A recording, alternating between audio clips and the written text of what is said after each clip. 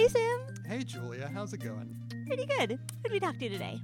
We talked to composer Eli Bolin. Eli Bolin. That is a 5-star guy. Yeah, I agree. And you know what? What? I think he might say that we have a 5-star podcast. I don't know if he'd say that. Would you, dear listener? Would you? Will you? Rate and review us in the iTunes store? That would be so nice. Anyway, enjoy.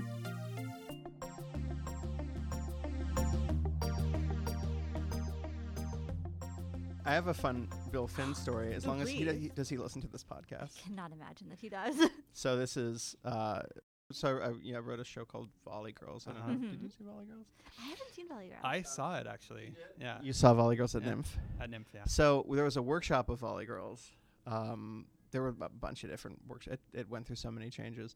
Because Susan Blackwell was in it at NYMF, but there was a version of it where, for a long time, where the coach was a man. And so, like, you know, the principal was a woman, and Andrea Burns was the principal at one point. And so and Mike Petrie was the music director for forever. And so anyway, I begged Bill Finn. You know, I love Bill Finn. I love his writing. So I begged him to come to one of the workshops. And so he sat down, and he just this is a podcast, so I just have to he reached his arm straight out to me and just with one finger beckoned me, and he's like, "You will sit here." Oh. And he sat, and for literally the entire first act, he would lean over to me and just be like, "That song is terrible. Oh. That song is terrible. You have to cut that song." And then 5 songs in, he's like, "That's the first song I would keep." And he was just so, and you know, he's a huge man, Yeah. and I'm not a very large man. And he was wearing this big wool coat, and it wasn't that cold. And he would, and again, if Bill, if you're listening to this, I worship you. But I was so intimidated, and I was so excited to have him there. So it was it was very stressful. And on the act break, I just I had to go into the bathroom, and I was hyperventilating because I was just oh my God, Bill Finn hates my show. My show is terrible. Except for song 5. I was except for song 5, which is probably one of the 2 best songs in the show, and it stayed on the show, and it is the song that we do at concerts and stuff. So what are you gonna do? What are you gonna do? Wait, so what had been your relationship to him prior to that? I sort of try to force myself into having some kind of relationship with him when I first moved to the city. When I first moved to the city was right after college, and I had written this musical in college called All the Children Sing, and with some friends of mine, the guys that I wrote it with and a couple other guys who were we're going to be theater producers right out of college, put it up at what was UCB for a long time afterwards, this theater under a grocery store in Chelsea that was briefly called the Maverick. It was called I Sing when we did it here in New York. And Vadim Feichner was the music director, and he was still is Bill Finn's right-hand man after all these years. And this was back in 2001. And I actually asked Vadim to music direct it because I had seen him, I don't remember which came first, but I knew he was Finn's right-hand man, and I'd seen him do some stuff. And I was like, he's Finn's guy, so I want to work with him too. Wow. That's cunning. Yeah. In a good way. Yeah. I think I had seen, there's a Bill Finn CD called Infinite Joy that was done at Joe's Pub, and I think I had seen that. I think that was fall of 2000. Then I went and saw that concert several times. So you can hear me cackling on the CD, I think. Really? Yeah. You can pick out your own laugh? I can pick up my own laugh on it, yeah. Really? Because I think I went to both of the tapings that they did for it. Oh my God. Yeah. And then I introduced myself, to Bill, and I invited Bill to a bunch of stuff, and some things he came to and some he didn't, and That's so but at the point when you're sitting next to him at this presentation of a reading, right? Yeah. What was it extremely intimidating, or was it just oh, that's Bill, and he's kind of a curmudgeon? And at that point, it was extremely intimidating. Okay. And he didn't call me by my name. He kept calling me composer. Oh, wow. The entire time he was there, he never once called me by my name. I mean, he also possibly didn't remember my name. It was composer. come here, composer. Oh boy. Like I didn't like that song, composer. But then it's weird. Then he like came out and like had drinks with us afterwards for a while. So that was strange too. And then he was like very friendly, even though he had like completely eviscerated the show. It was constructive criticism. It was constructive criticism. I think, I mean, in his mind, I think, and based on how I've heard he has been with students, I think he felt like he was doing like an amazing thing for us by like tearing the show to pieces. And I think he was like giving of himself freely in that way. I feel like his criticism is like the purest kind, and that I feel like he rarely suggests what to do. Like he basically just gives you like a sentiment of like, yes, I'm liking this, or no, I'm not. Yeah, you had him as a teacher, right? Yeah. Did you, so at the end of the day, after you like went into the bathroom and hyperventilated, like did you find his feedback useful? Like did you? You know, I mean, I think he was right about most of the things that he said.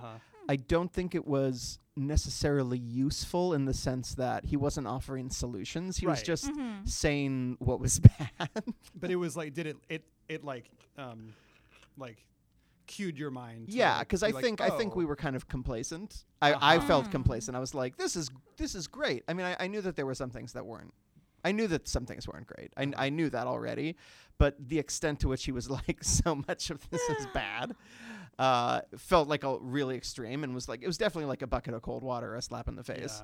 And after I calmed down, I was like, yeah, a lot of this is not great. And then like when I shared this with like other people on the team, they were like, he was being way too hard, like fuck that, like he was being like way too hard on us. And then I was like, well, actually, let's take a step back and like really like look at what he said. And and I think ultimately like where the show got was a lot better. And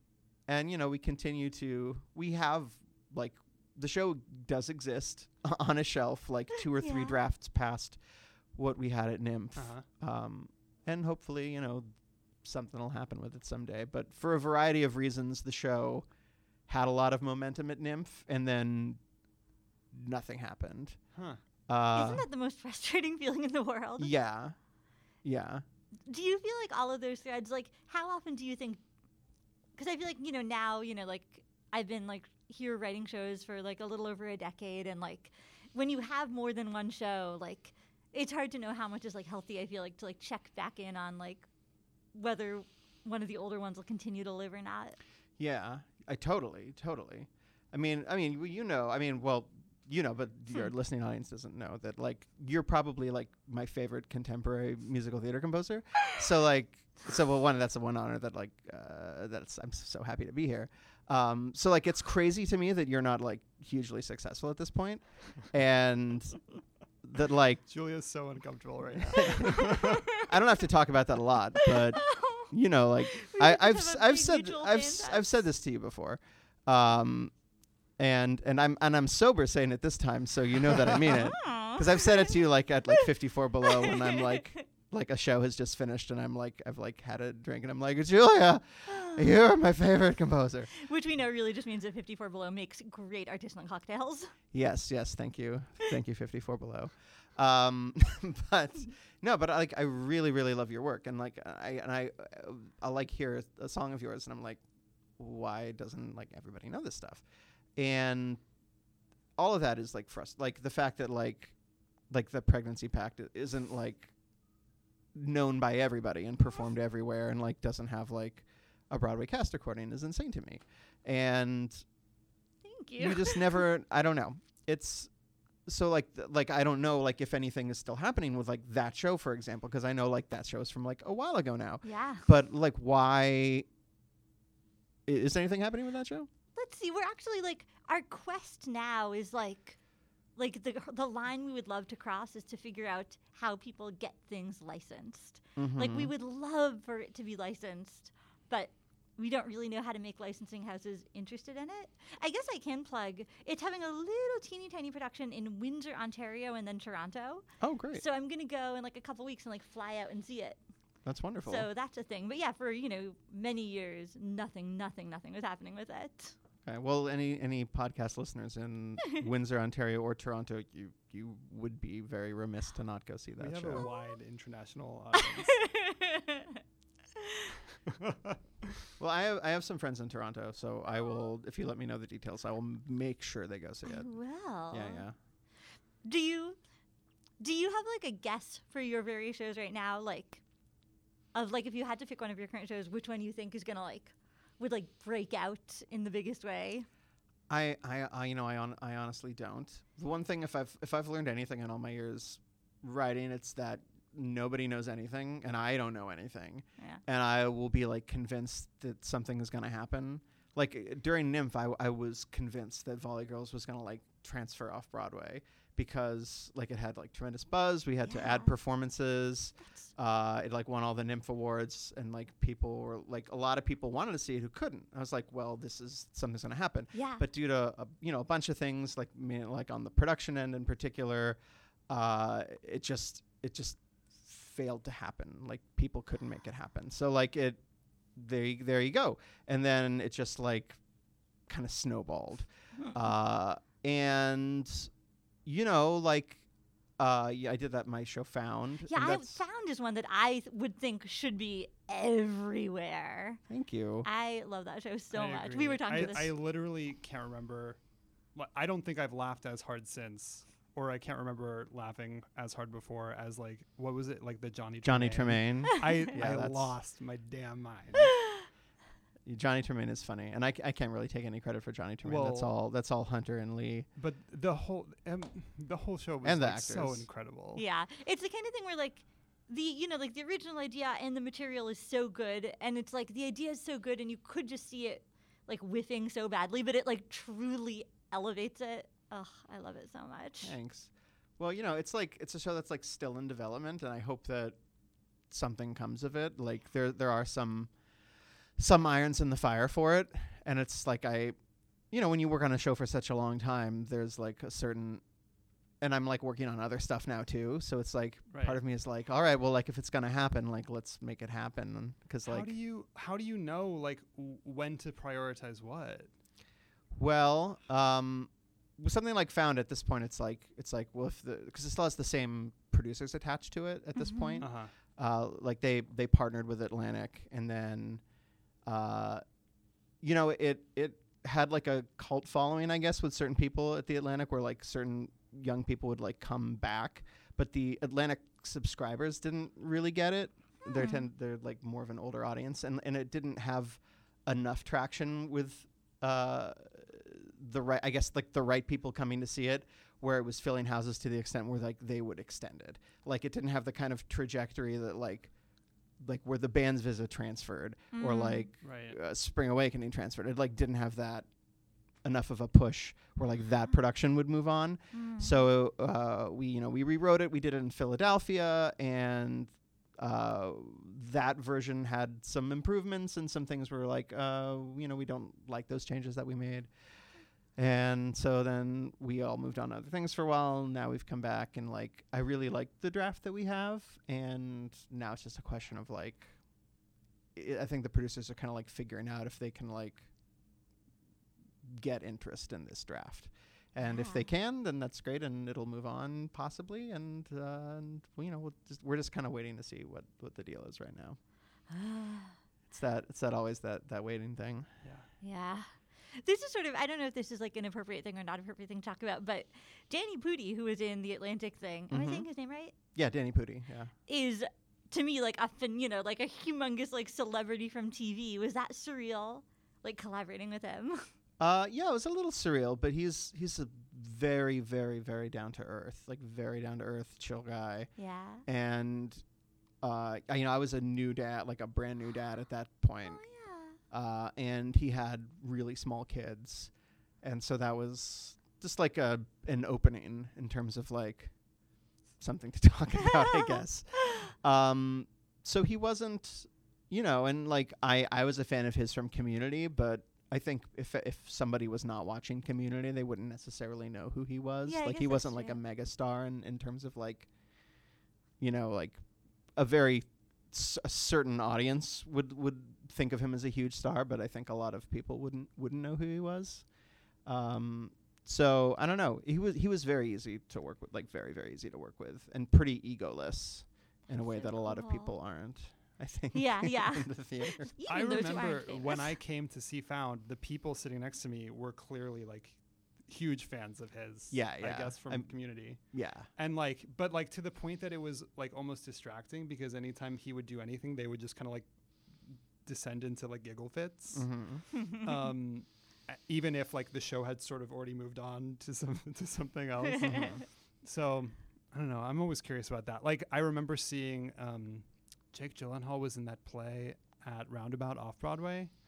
That was like a very much an ensemble play, like 4-person play, and like just by the fact that he was Jake Gyllenhaal, the play sort of like bent into his like gravity. And so he sort of became the like central figure. Whereas I think if like the sort of like celebrity level of all the actors had been more evenly matched, I think it would have felt much more of an ensemble piece. Yeah, that's interesting. I'm trying to think if there's other shows I've seen like that where there was like a and sometimes you don't even realize because you just assume the piece is meant to be that way. You know what I mean? Mm-hmm. I don't know. Yeah. It's the way that all the pieces come together sometimes is the make or the break. Yeah. And it also is like you were saying, like you don't even know. I guess Jake Gyllenhaal, everyone knows, but like what percentage of your audience is going to perceive that person as like the special person? Yeah. I was saying to Julia before you showed up, one of the things that I love the most about Found is like the song, you know, all of the like Found lyrics, they don't rhyme. Like, I think that's, I really like songs that don't rhyme. I guess I'm like curious, like how you approach like setting those lyrics. It's funny. I have been asked about this before, and I never really have a great answer for it. I basically, and this is something that I've done with kids writing a lot initially because I helped start this group called the Story Pirates, and one of my jobs there when it started, there's like a whole bunch of musicians and songwriters there now, and I've kind of stepped back. And just I'm more of like in a supervisory position there now. But when it started, for years, I was the only musician. I was the only songwriter. And what I did most of the time was I would just take what a kid wrote and try to turn their text into a lyric without altering it at all. And sometimes I would take their story and adapt it, like write my own lyrics based on the story that they wrote. But I gradually found that it was more fun to like not alter their text at all. And so generally my technique, and I would do this for Found also, is I would type up the text and then I would divide it into sections and like turn it into like paragraphs, like figure out like where the natural breaks were. And then I would go through those paragraphs and I would figure like, okay, like this is the end of a sentence or this is the end of a thought. And then I would divide it into lines. And then within those lines, then I would go and see if like what felt like a singable, like what felt like the end of like would be a lyric, and then like hit return, and then just try to create like a lyric shape for it. Yeah. And then as I'm doing that, if anything, like if I would start singing something to myself, if it like really does feel like it's taking the shape of a lyric, generally a melody will start to come at that time, and I'll move to an instrument, and then it just kind of starts happening organically. Like there isn't really more of a method to it than that. Or sometimes the melody will start coming before have finished dividing it, at which point I'll just move to the instrument and worry about the dividing later. And then the dividing, I'll start to visualize it as I'm like looking at the text, and I'll just like start like marking it. Sometimes I'll like print it out and I'll like mark it on the paper instead of like doing it on the computer. It's all generally like the same general idea, but and at some point in there, do you feel like you are sort of like imposing a sense of form, like sort of song form onto it? Oh yeah, for sure. I mean, that's the goal. The goal is definitely like finding the song form or finding the music in the words. I mean, that is definitely like what I'm trying to do, and just like, you know, like it feels like pretentious to say it, but like it's I don't mean it in that way at all, but like that there is whatever like the rhythm or of the person, everybody has some kind of rhythm to what they wrote, even if it's like chaotic. Mm-hmm. So like finding what that is and then trying to match some kind of music to it. And then, and then sometimes I will take the occasional liberty that I will take is repetition. Right. Mm-hmm. If something feels like a hook Yeah. in like the main point of what they said, then I will repeat it and seed it through the piece. And sometimes it's just as simple as taking the first line and doing it again at the end, Right. which I did in a few Found songs.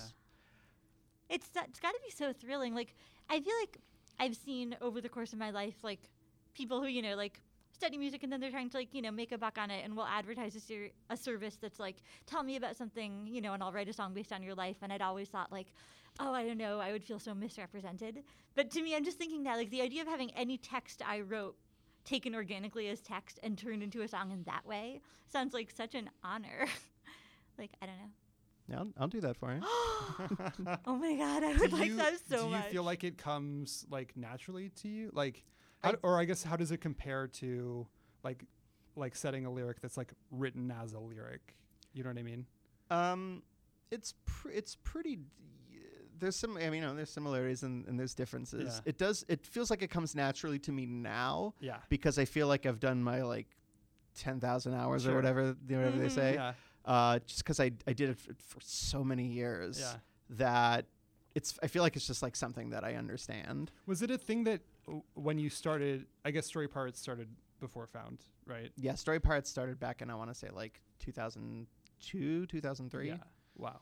So when you started doing it there, was that something that you were like, had always like been interested in trying, or was it just sort of like, oh, I guess I'm doing this now? You know what I mean? It was just like one of the ways we adapted songs. Yeah. And it was generally a method of adapting like shorter things that like Right. little kids wrote, where there Right. was like very simple texts with very few words. So it made sense like, oh, well, for this, you would just use only the text the kid wrote, because you're not going to extrapolate on like, 10 or 20 words. Right. Am I using extrapolate right?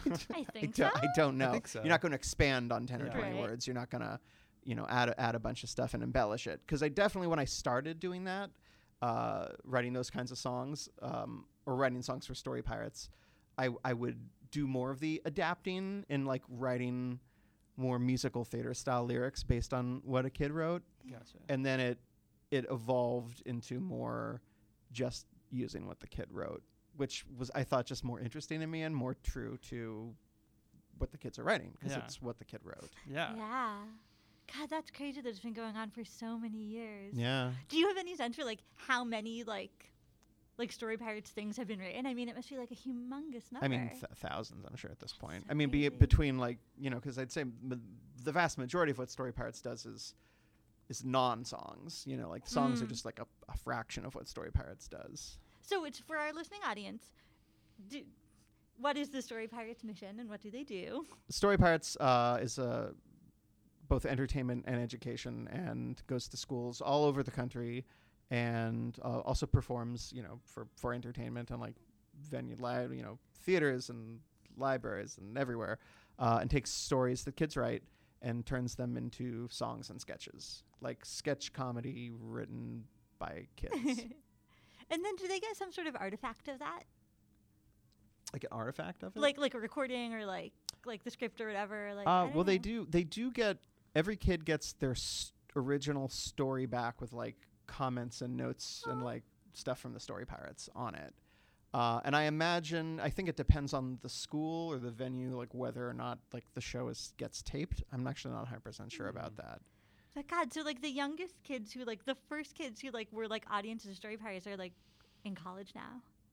Or graduated. That's crazy. For sure. Yeah, absolutely. I so rarely think about that, but yeah, they're pretty old now. Yeah, and the Story Pirates have a podcast, which each episode has either two stories or a story and a song, and the songs are like really well produced, and like they sound pretty great. That's so awesome. Yeah. I've not actually listened to the Story Pirates podcast. Oh yeah, it's fun. Add it to my queue. It's fun. I don't have a ton to do with it, but I do write some songs for it, and Nice. it's a nice little podcast. Yeah. So you also do stuff for Sesame Street, yeah? I do. So do you feel like when doing music stuff for like, you know, like a young audience, do you feel like you like translate the way you think about the music in a certain way? I guess so, yeah. I mean, I think a lot of, even like the way that I write music for Story Pirates is influenced a lot by like growing up with Sesame Street. I mean, I really absorbed that style of music growing up, and I feel like I was like ready to write for Sesame Street like for a long time before I started. When I first moved to the city, I actually tried to contact Sesame Workshop and like really tried hard to get my foot in the door, but it was a pretty insular environment. And I just couldn't do it. I could not. For years, I would try periodically, and it was just like they know who they know, and they work with who they work with, and they don't need you. They're not interested. But I felt like I had all like the Sesame Street records. I felt like I had internalized. There's definitely like a style, which is sort of like a quasi vaudeville, like 70s musical theater pop / vaudeville style that like Joe Raposo and Jeff Moss were like the two main writers in the 70s. And they wrote like basically everything. And they also wrote the songs for not the Muppet movie, but The Great Muppet Caper and Muppets Take Manhattan. Oh, wow. And then pretty much all the 70s Sesame Street music. So I felt like I understood that pretty well. And that's pretty much the aesthetic that they use today, with the exception of a couple of the writers who do more like contemporary pop with like programming and stuff, which is great because that's what I feel like I can bring to the table for them. And my boss, Bill Sherman, who is the person who finally hired me there when he took over, says that I'm the guy that they have who is the most musical theater guy. So he gives me the musical theater stuff, which is good because like I guess that's a need that they have sometimes. And what does that mean? They do have a lot of like shorter pop structured songs. Which is like the stuff that like the celebrity guests sing, right? Which means that unfortunately that I don't get to really write songs for the celebrity guests. But whenever there's like longer songs with sections and like different characters sing, and then there's like breaks for dialogue, and then we like move to a different section, and then like two other characters sing, and then they like join in harmony, and then there's like more breaks for dialogue. Like there's our songs like that, and musical sequences with like I tend to get those to write. That's interesting. Cool. So that's the way it works there. It's like there's a lyric or something, and then they pick like who's gonna set this one. Pretty much, yeah. I'll get a call or an email from Bill, and he'll say songs coming your way, and then like 10 minutes later I'll get an email with a script in it, and it'll be like the whole script, and they'll generally be just like a song or like a song in a reprise. Each segment is like a 10-minute segment that is like part of a larger episode, and so my job is to do whatever sung music is in there. And do they give you anything like, oh, we think the feel, like genre or style? Or sometimes if it's like definitely like a genre kind of song, otherwise it's pretty much up to me. And sometimes I will speak with the writer if depending on like the writers. Sometimes the writers just like do whatever you want, and sometimes they have a specific thing that they want to talk to me about. Other than that, I generally have freedom to do what I want, especially I've been there for almost 9 years now. Yeah, they trust you. So I'll just kind of go for it, and I'll send it to Bill, and he'll give me notes. And is it like a demo that you do at home, or? I do a demo at home. I do everything in Logic, and I'll mock something up in Logic, and I'll send it off. And like once there's a final version, they will build on top of what I made in Logic. Oh wow! Basically, cool. And they will record. I think this is what happens. Sometimes it's a little different sometimes, but they'll generally record vocals on top of the track that I make, and they'll shoot to that. And then after the season has wrapped, what they do in post-production is add the Sesame Street Band to what I made with the click track. Gotcha. Interesting. Yeah, and they record all of the Sesame Street band in like a series of sessions in like one big chunk of time. That makes sense. So at that point, then, is any of your tracks stay in, or the Sesame Street band totally replaces? And I think they totally replace everything. Interesting. So because it's everything, that's why everything sounds like so organic, because it's all real instruments. And the associate music director, this guy named Joe Fiedler, does all the orchestrations for the whole season, and he's awesome.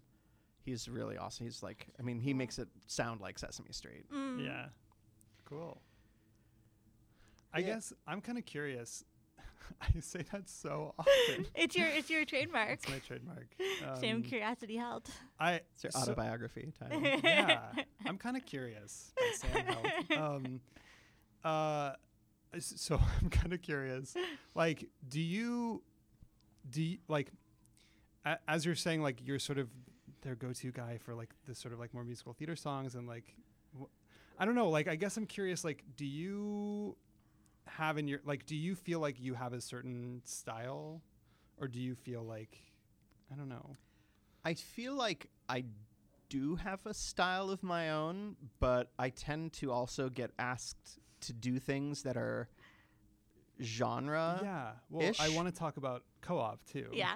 But it's I feel like a strength of mine is like aping genres, which is good because I get work that way, and it has opened some doors for me, and I don't entirely know where that comes from, but I've had to do like sound-alikes for things over the years, or like sound-alikes or like genre parodies, and I think it's just like a muscle that I've worked on, like a musical muscle. A lot of that has been stuff from like Story Pirates, where I've had to like write songs that sound kind of like other songs, or just like mostly for fun, just like we're like working on like usually like a song that's like embedded within a story and not like a full-on song I've had to write, where it's like, let's write a song that sounds like this, or let's write a song that sounds like that. And it'll be like a tiny little song, and then it's just like something that it's something that I like developed for fun.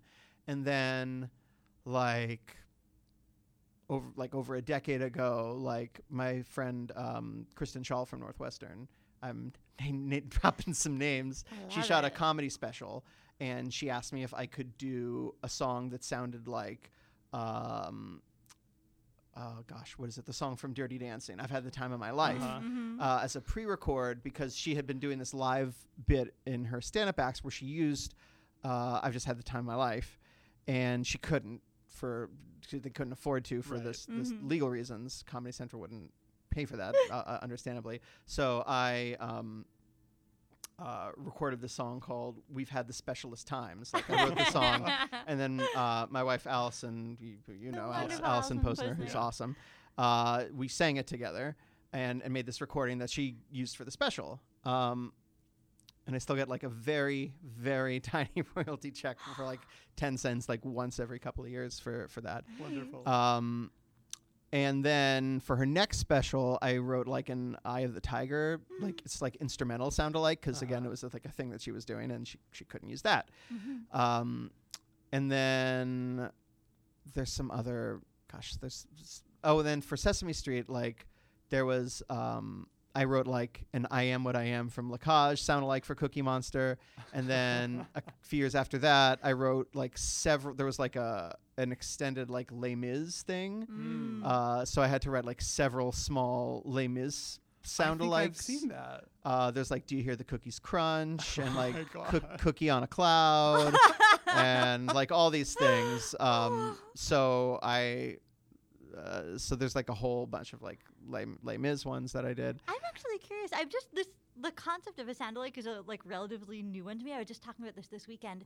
What is sort of like the specifications, like, of what you're allowed to do with the sound-alike? Like, how close can it get?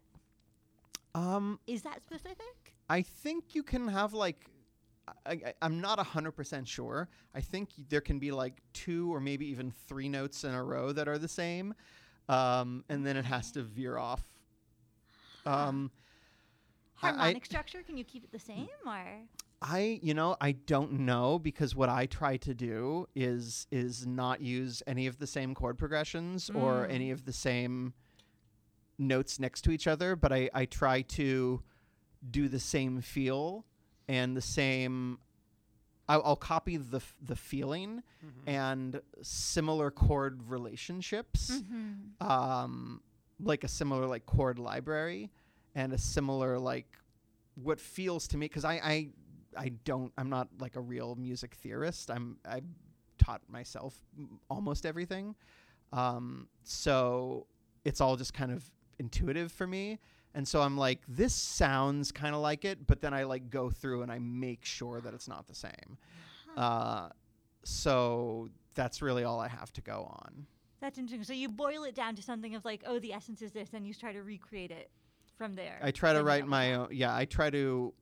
So I never like listen to the thing and then immediately write the thing. I just like try to recall. Like, oh, I think like with Les Mis, it's a little harder because like I know those songs like by heart. Right. So like I could go to the piano right now and just like play those songs. That's different. But yeah, but by that same token, it's like I feel like I could like. I feel like it's not hard with the Les Mis songs in a way because like they're pretty simple to like improvise a song. It's like, well, I'm just not going to go to that chord. I'm going to go to another chord. And so like the melody has to be different because it's not going to really like fit this chord instead of that chord. Right. That's so difficult to me.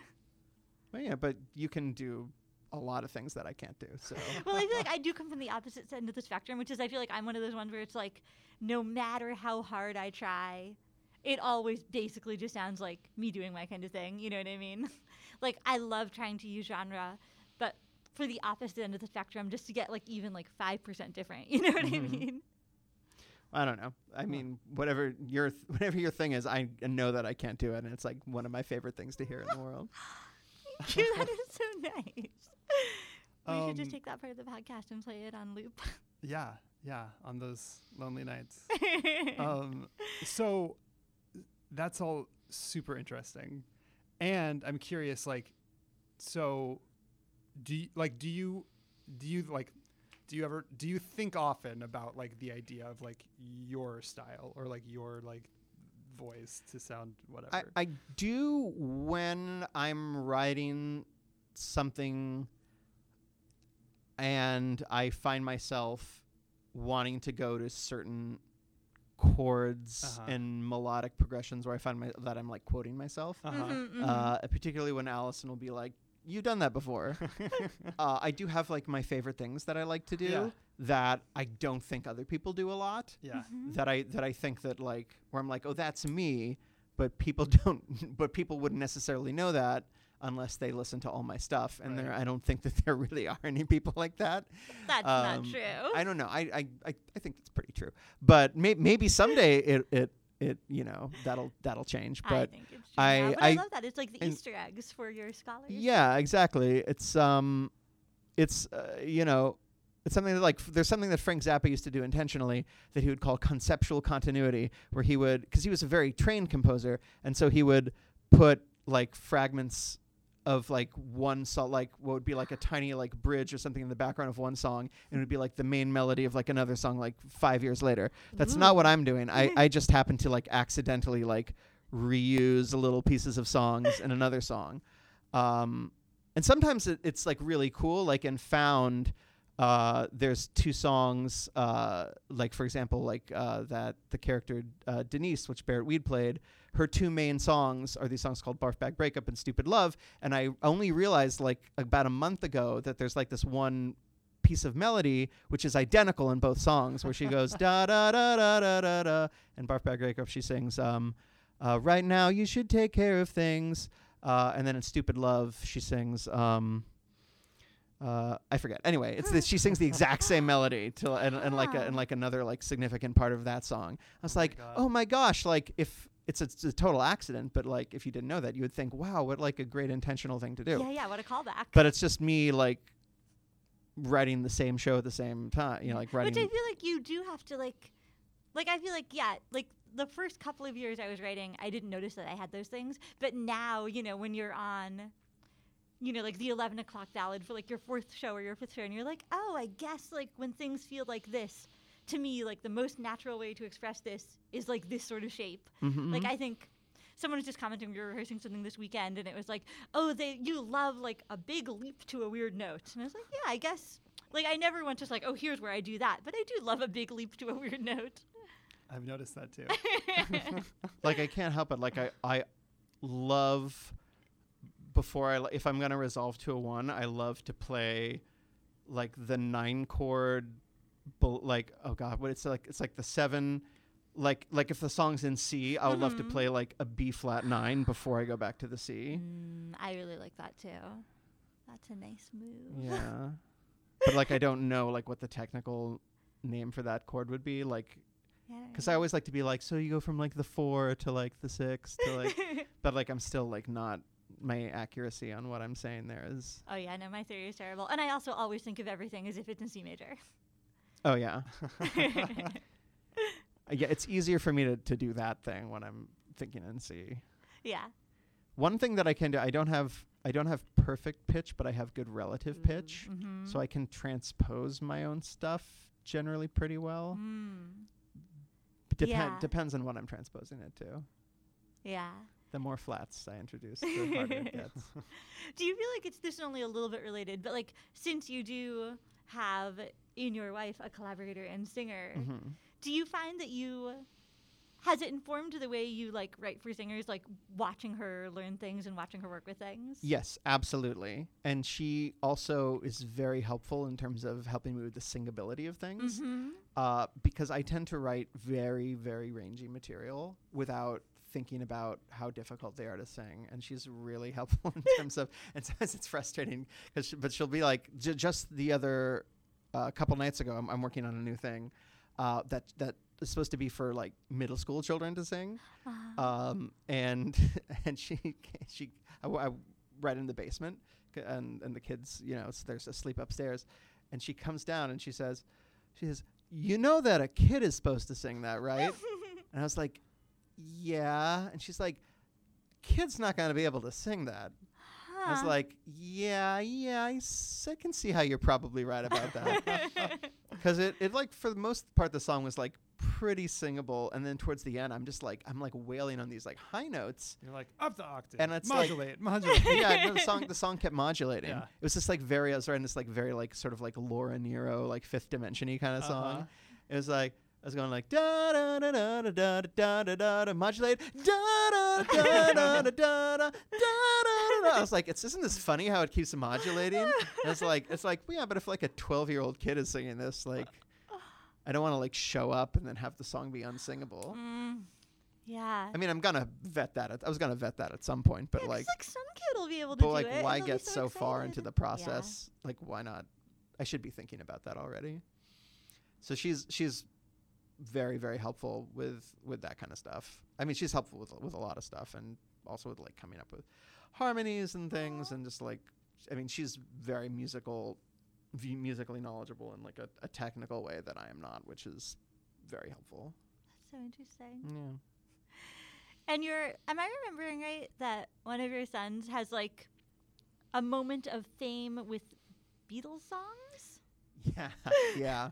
Our son Walter, I mean, he's almost 5. He's gonna be 5 on June 1st. But when he was 2.5, he was really into the Beatles 1 CD, and he could, just for fun one night, we played a game of like name that song. So we like queued up the CD and wanted to see how fast he could name the songs. And so he named them all, like at least like the first like 15 or 16 songs. He like named them all within like maybe more than that, like the first 20 songs or something. There's like 30 songs now. Like within like 2, 3, 4 seconds, he would like he was just like so happy. He was just like shouting out the names of the songs. And so we like just like posted the video for fun, and then one of Al's friends who was in charge of like finding cute videos for like the New York Post's like video page on Facebook was like, can I post this? And she's like, sure. So he like, someone in that department like did like an edited version of the video and posted it, and it went pretty viral for them and ended up getting like 2 or 3 million views. Oh my God. And so from that, we got like, well, the first thing that happened was Apple Records, the Beatles company, sent us this like big care package of like CDs and DVDs and Beatles clothes. Whoa. It was really, really cool. That is and really we sent cool. them a thank you letter. And then the other thing, but then the crazy thing that happened was there's this, the Cavern Club in Liverpool, they throw this festival every year called International Beatle Week, where like they own like 3 different clubs, and then they like get all these bands to come, like mostly like cover bands from like all over the world, like every country in the world, like bands that like basically like most of them dress up like the Beatles in some way or another, or they just play like Beatles songs, and then they get like people who are kind of like tertiary figures. Am I using tertiary right? Like on the outskirts of the Beatle world. Like people who like worked for the Beatles, or were like musicians that were like friends with the Beatles, like like Paul and Ringo aren't going to this thing, but like people who knew the Beatles and were friends with the Beatles go. And it's like this week-long thing in Liverpool, and lots of people go, like lots of Beatle nuts go. And I consider myself like a huge Beatle nut, but it's like not the kind of thing I would necessarily make a pilgrimage to go to. There's like Beatles festivals around here that like I might go to, but like I still haven't. But anyway, so they invited us as a family to like on their dime to go out to Liverpool and like attend the festival, with the catch that they wanted us as a family to perform at the festival. Oh. As if that's a catch. Well, it was pretty stressful, to be honest, when you've got a heavily... Did they know that you and Allison were both... Oh, okay. Good. But they wanted Walter to perform also. Because they had seen like pictures of Walter with like a ukulele, and they're like... And they had seen like videos... They like watched like videos of him like singing, but he's like, 2.5. Right. And we're like, well, that's, we'll do the best we can. And to his credit, like Walter like does love being on stage, and he got up on stage with us, but they were like, we want you to do 5 shows. And we're like, we can't do 5 shows. And they're like, okay, well then we want you to do 4 shows. So there were 2 days of those like several days we were there where we did 2 shows a day. Wow. And it was too much. It was too much for him. Yeah. I'm thinking back. I mean, this isn't that related, but I'm thinking to my wedding where my flower girl was, I think, 4 at the time, and like almost quit because of the pressure. And that's just like walking and throwing flowers. I mean, I'd say for like a couple of like he could have done like 2 would have been fine. 4 was too many. By the last show, Walter was like hooting like an owl on stage because he was just like overwhelmed. But we made sure the rest of the trip was like really easy and fun for him. Cool. But yeah, it was crazy. Like that. Like, that's and wild. Allison was like heavily pregnant with Harry, who is now, Man. So Walter was 3 by the time we were in Liverpool, and then Allison was pregnant, very pregnant, because it was August, I think, that we were there, and then in November Harry was born, who's now 16 months old, and time just keeps trucking on. And like now, Walter, because kids that are that little, you don't retain those memories. Like Walter doesn't really remember that trip already, because that was like, that was over 2 years ago. Like that was like 2.5 years ago. So it's crazy. Like he sees pictures that you show him a picture and he'll be like, yeah, I remember that. But then like you ask him and he doesn't remember. He doesn't. Just he'll see the picture. If you show a little kid a picture of something when they were little, they'll say they remember it, but they don't. That is crazy. I mean, I guess it makes sense because that's how memory works, and like physiologically. But like that's, I feel like, a bigger experience than like most of the experiences I have, and for it to just be like gone. Yeah, it's gone. It's really there's like things that are very profound to me that like like moments we shared when he was little, and he'll never remember them, and like that's like a profound sadness to me. When does that kick in? When do memories start being permanent? Usually around like 4 or 5. Okay. So now you can log some real stuff with him. Yeah, for sure. Wow. But like he'll never remember before his brother was born. He'll never, none of the stuff when he was an only child, he'll never remember any of that. Which I would imagine, I mean, like for being a family 3 with your first child, like that's gotta, that's like a poignant time. Yeah. There's like so many special memories I have of that time. And like when I realized that he'll never remember any of that, I had like a little cry over that. Like it was very. Not to bring it back to the podcast, but it's very much like theater. Yeah, sorry. Like you can edit some of that out. No, never. Sam knows my favorite. The farther we go, those always end up being my favorite parts. Yeah, but that's like that. I've had. I don't know if I've had a cry about it, but like I've definitely had feelings about the fact that like some things that I've done, like are just sort of like lost to time. Mm-hmm. Like what? Like shows that I've done or projects I've worked on.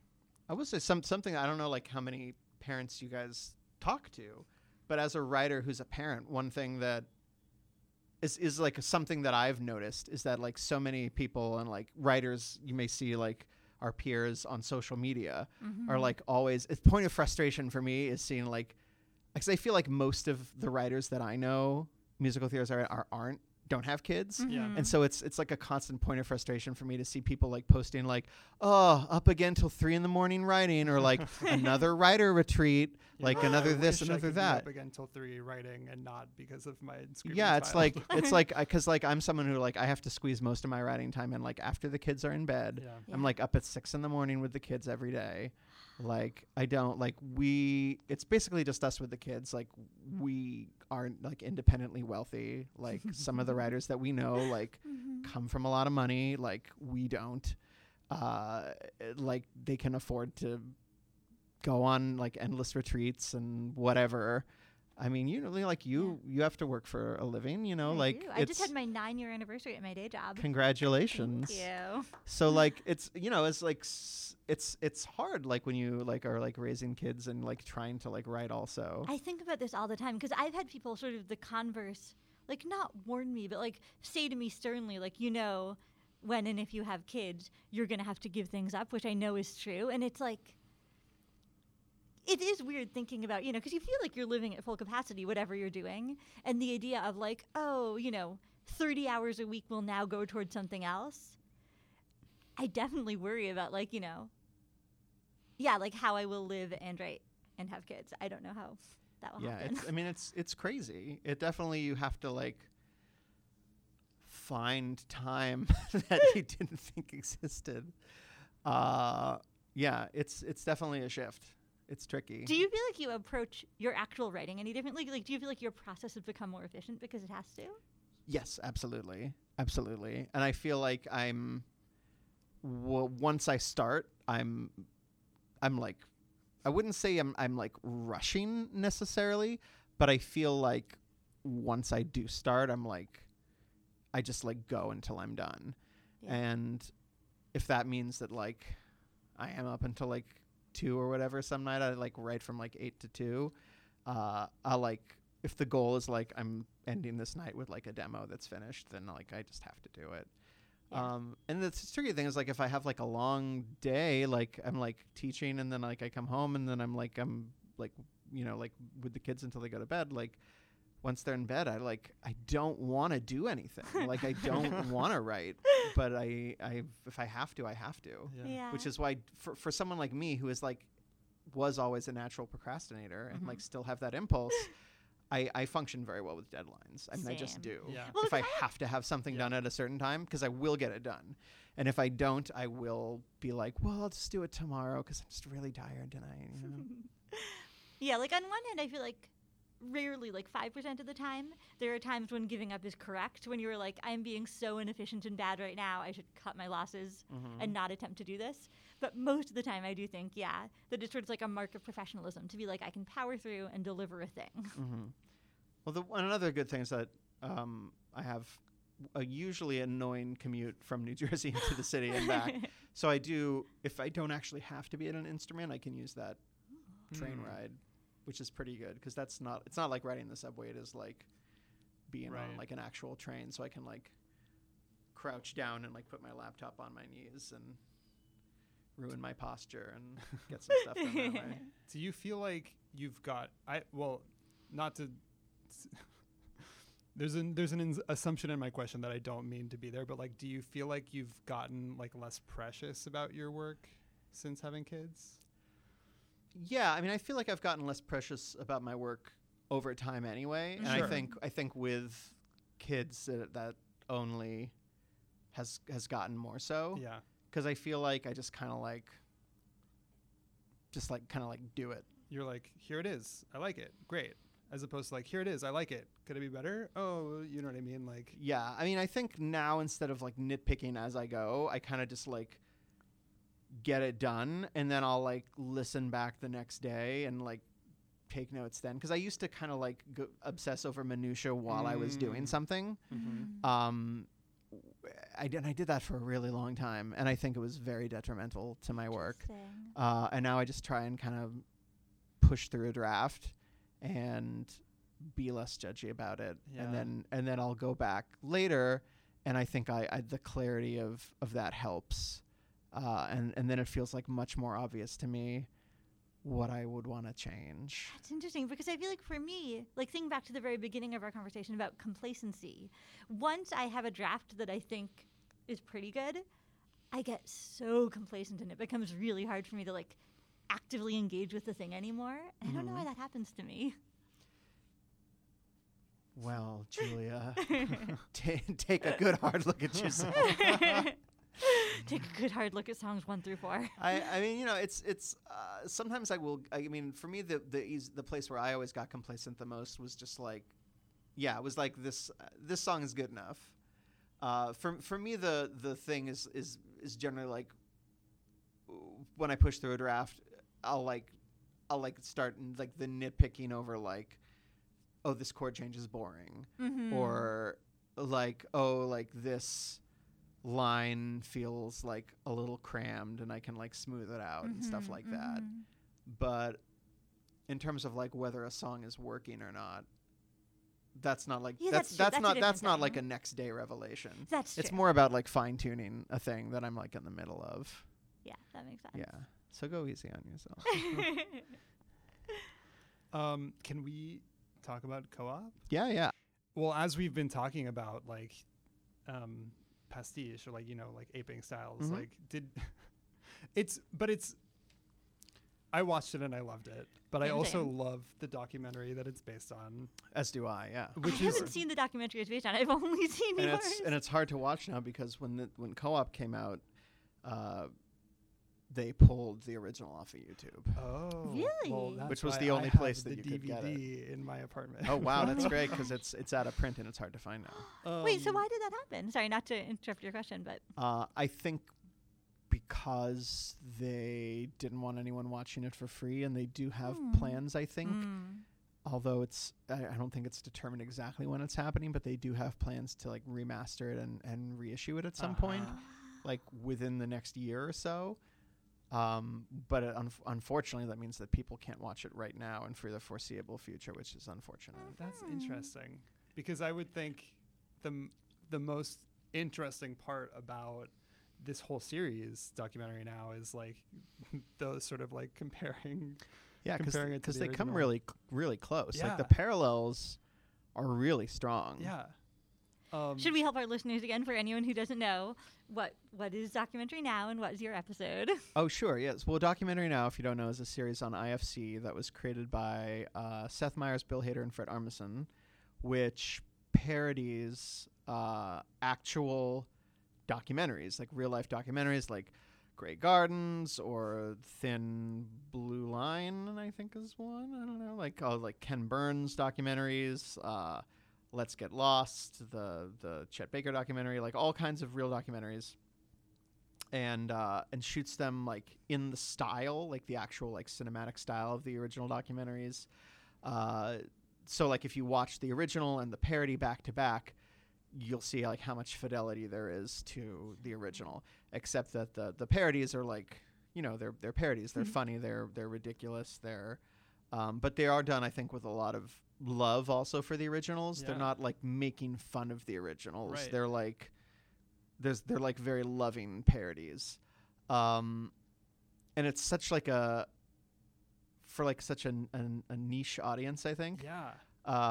Like they're like, you'd think like who are these for? Like how many people are really going to watch this? Well, but especially, I mean, because the episode that you worked on is the parody of the documentary about the making of the cast recording for the musical company. Yes. Which is already like extremely niche-y, and like no one who's like, let me watch a documentary is gonna choose that one. You know what I mean?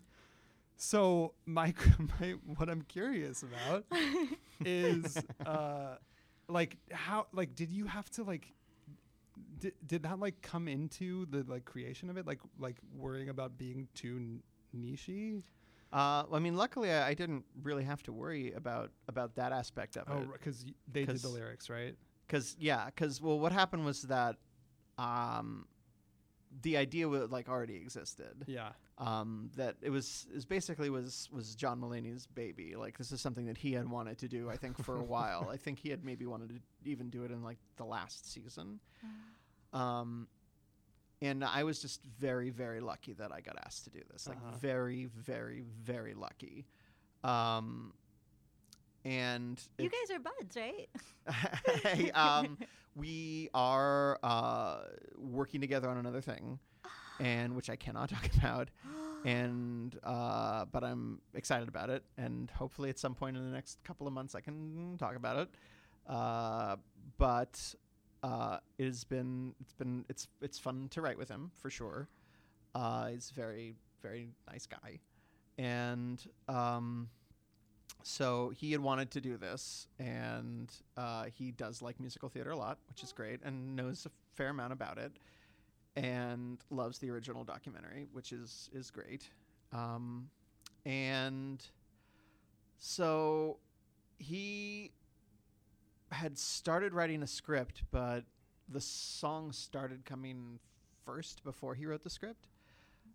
And so it's to try and talk about it on the off chance that people, the very strong chance that people listening are one, not necessarily familiar with every song from Company, or the documentary, or the documentary parody. But I guess I can't really worry about that. Yeah. So the first song that was written was the one for Paul Appel, the Elaine Stritz song. Oh, okay. So instead of Ladies Who Lunch, it's called I Gotta Go.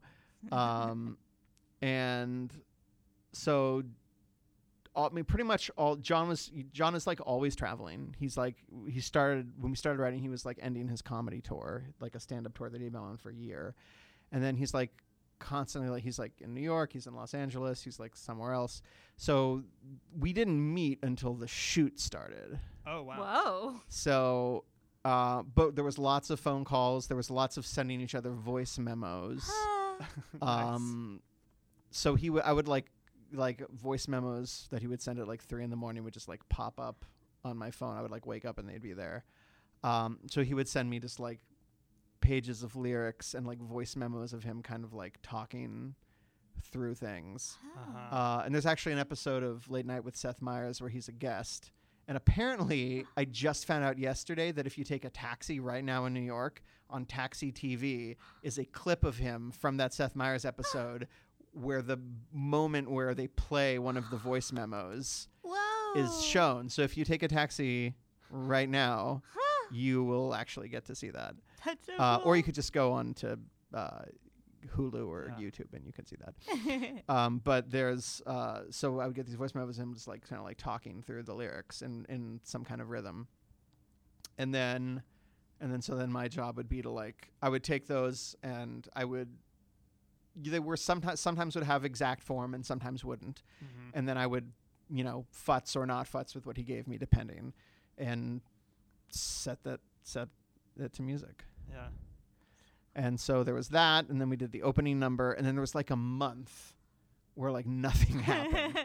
And then the other 4 songs got written very quickly. And Seth Meyers wrote one of the sonos, and John wrote the other 5. I was trying to remember because I heard some of those songs in a concert you did at 54 Below. Were any of them longer than ended up in the episode? Almost all of them. And there is an album which they made some promo vinyl copies, which are out there in the world, but they're not for sale yet, because I'm sure there are some extras. There is a digital release that is coming of the album that is happening in like a month or 2. I don't know the exact date, but by summer at the latest, the album will be available on like iTunes and Spotify and Apple Music and all that. That's so cool. And there are Cool. significantly longer versions of almost all the songs. The Yeah, opening I number think I is saw on that episode of Seth Meyers, didn't Richard Kind perform the whole song? he performed the whole song. Yeah. Which It is was so so great. I mean, cool. for that effect of being out of breath, for it to be like that hunk of a thing. Yeah. So I'm like, I'm excited for the longer versions to be out there because I Yeah. think it adds something to those songs for them to be longer. One of my favorite lines from the episode is when Richard Kind goes up to the trumpet player and is, That's my favorite thing. Am I bad at singing and acting? Yeah. Because just such a turn. He's like, you guys are really what it's all about. You know you're there every night. You know, am I bad at singing and acting? Yes. He's so funny. That guy's a real character. Yeah. That's all, Rob.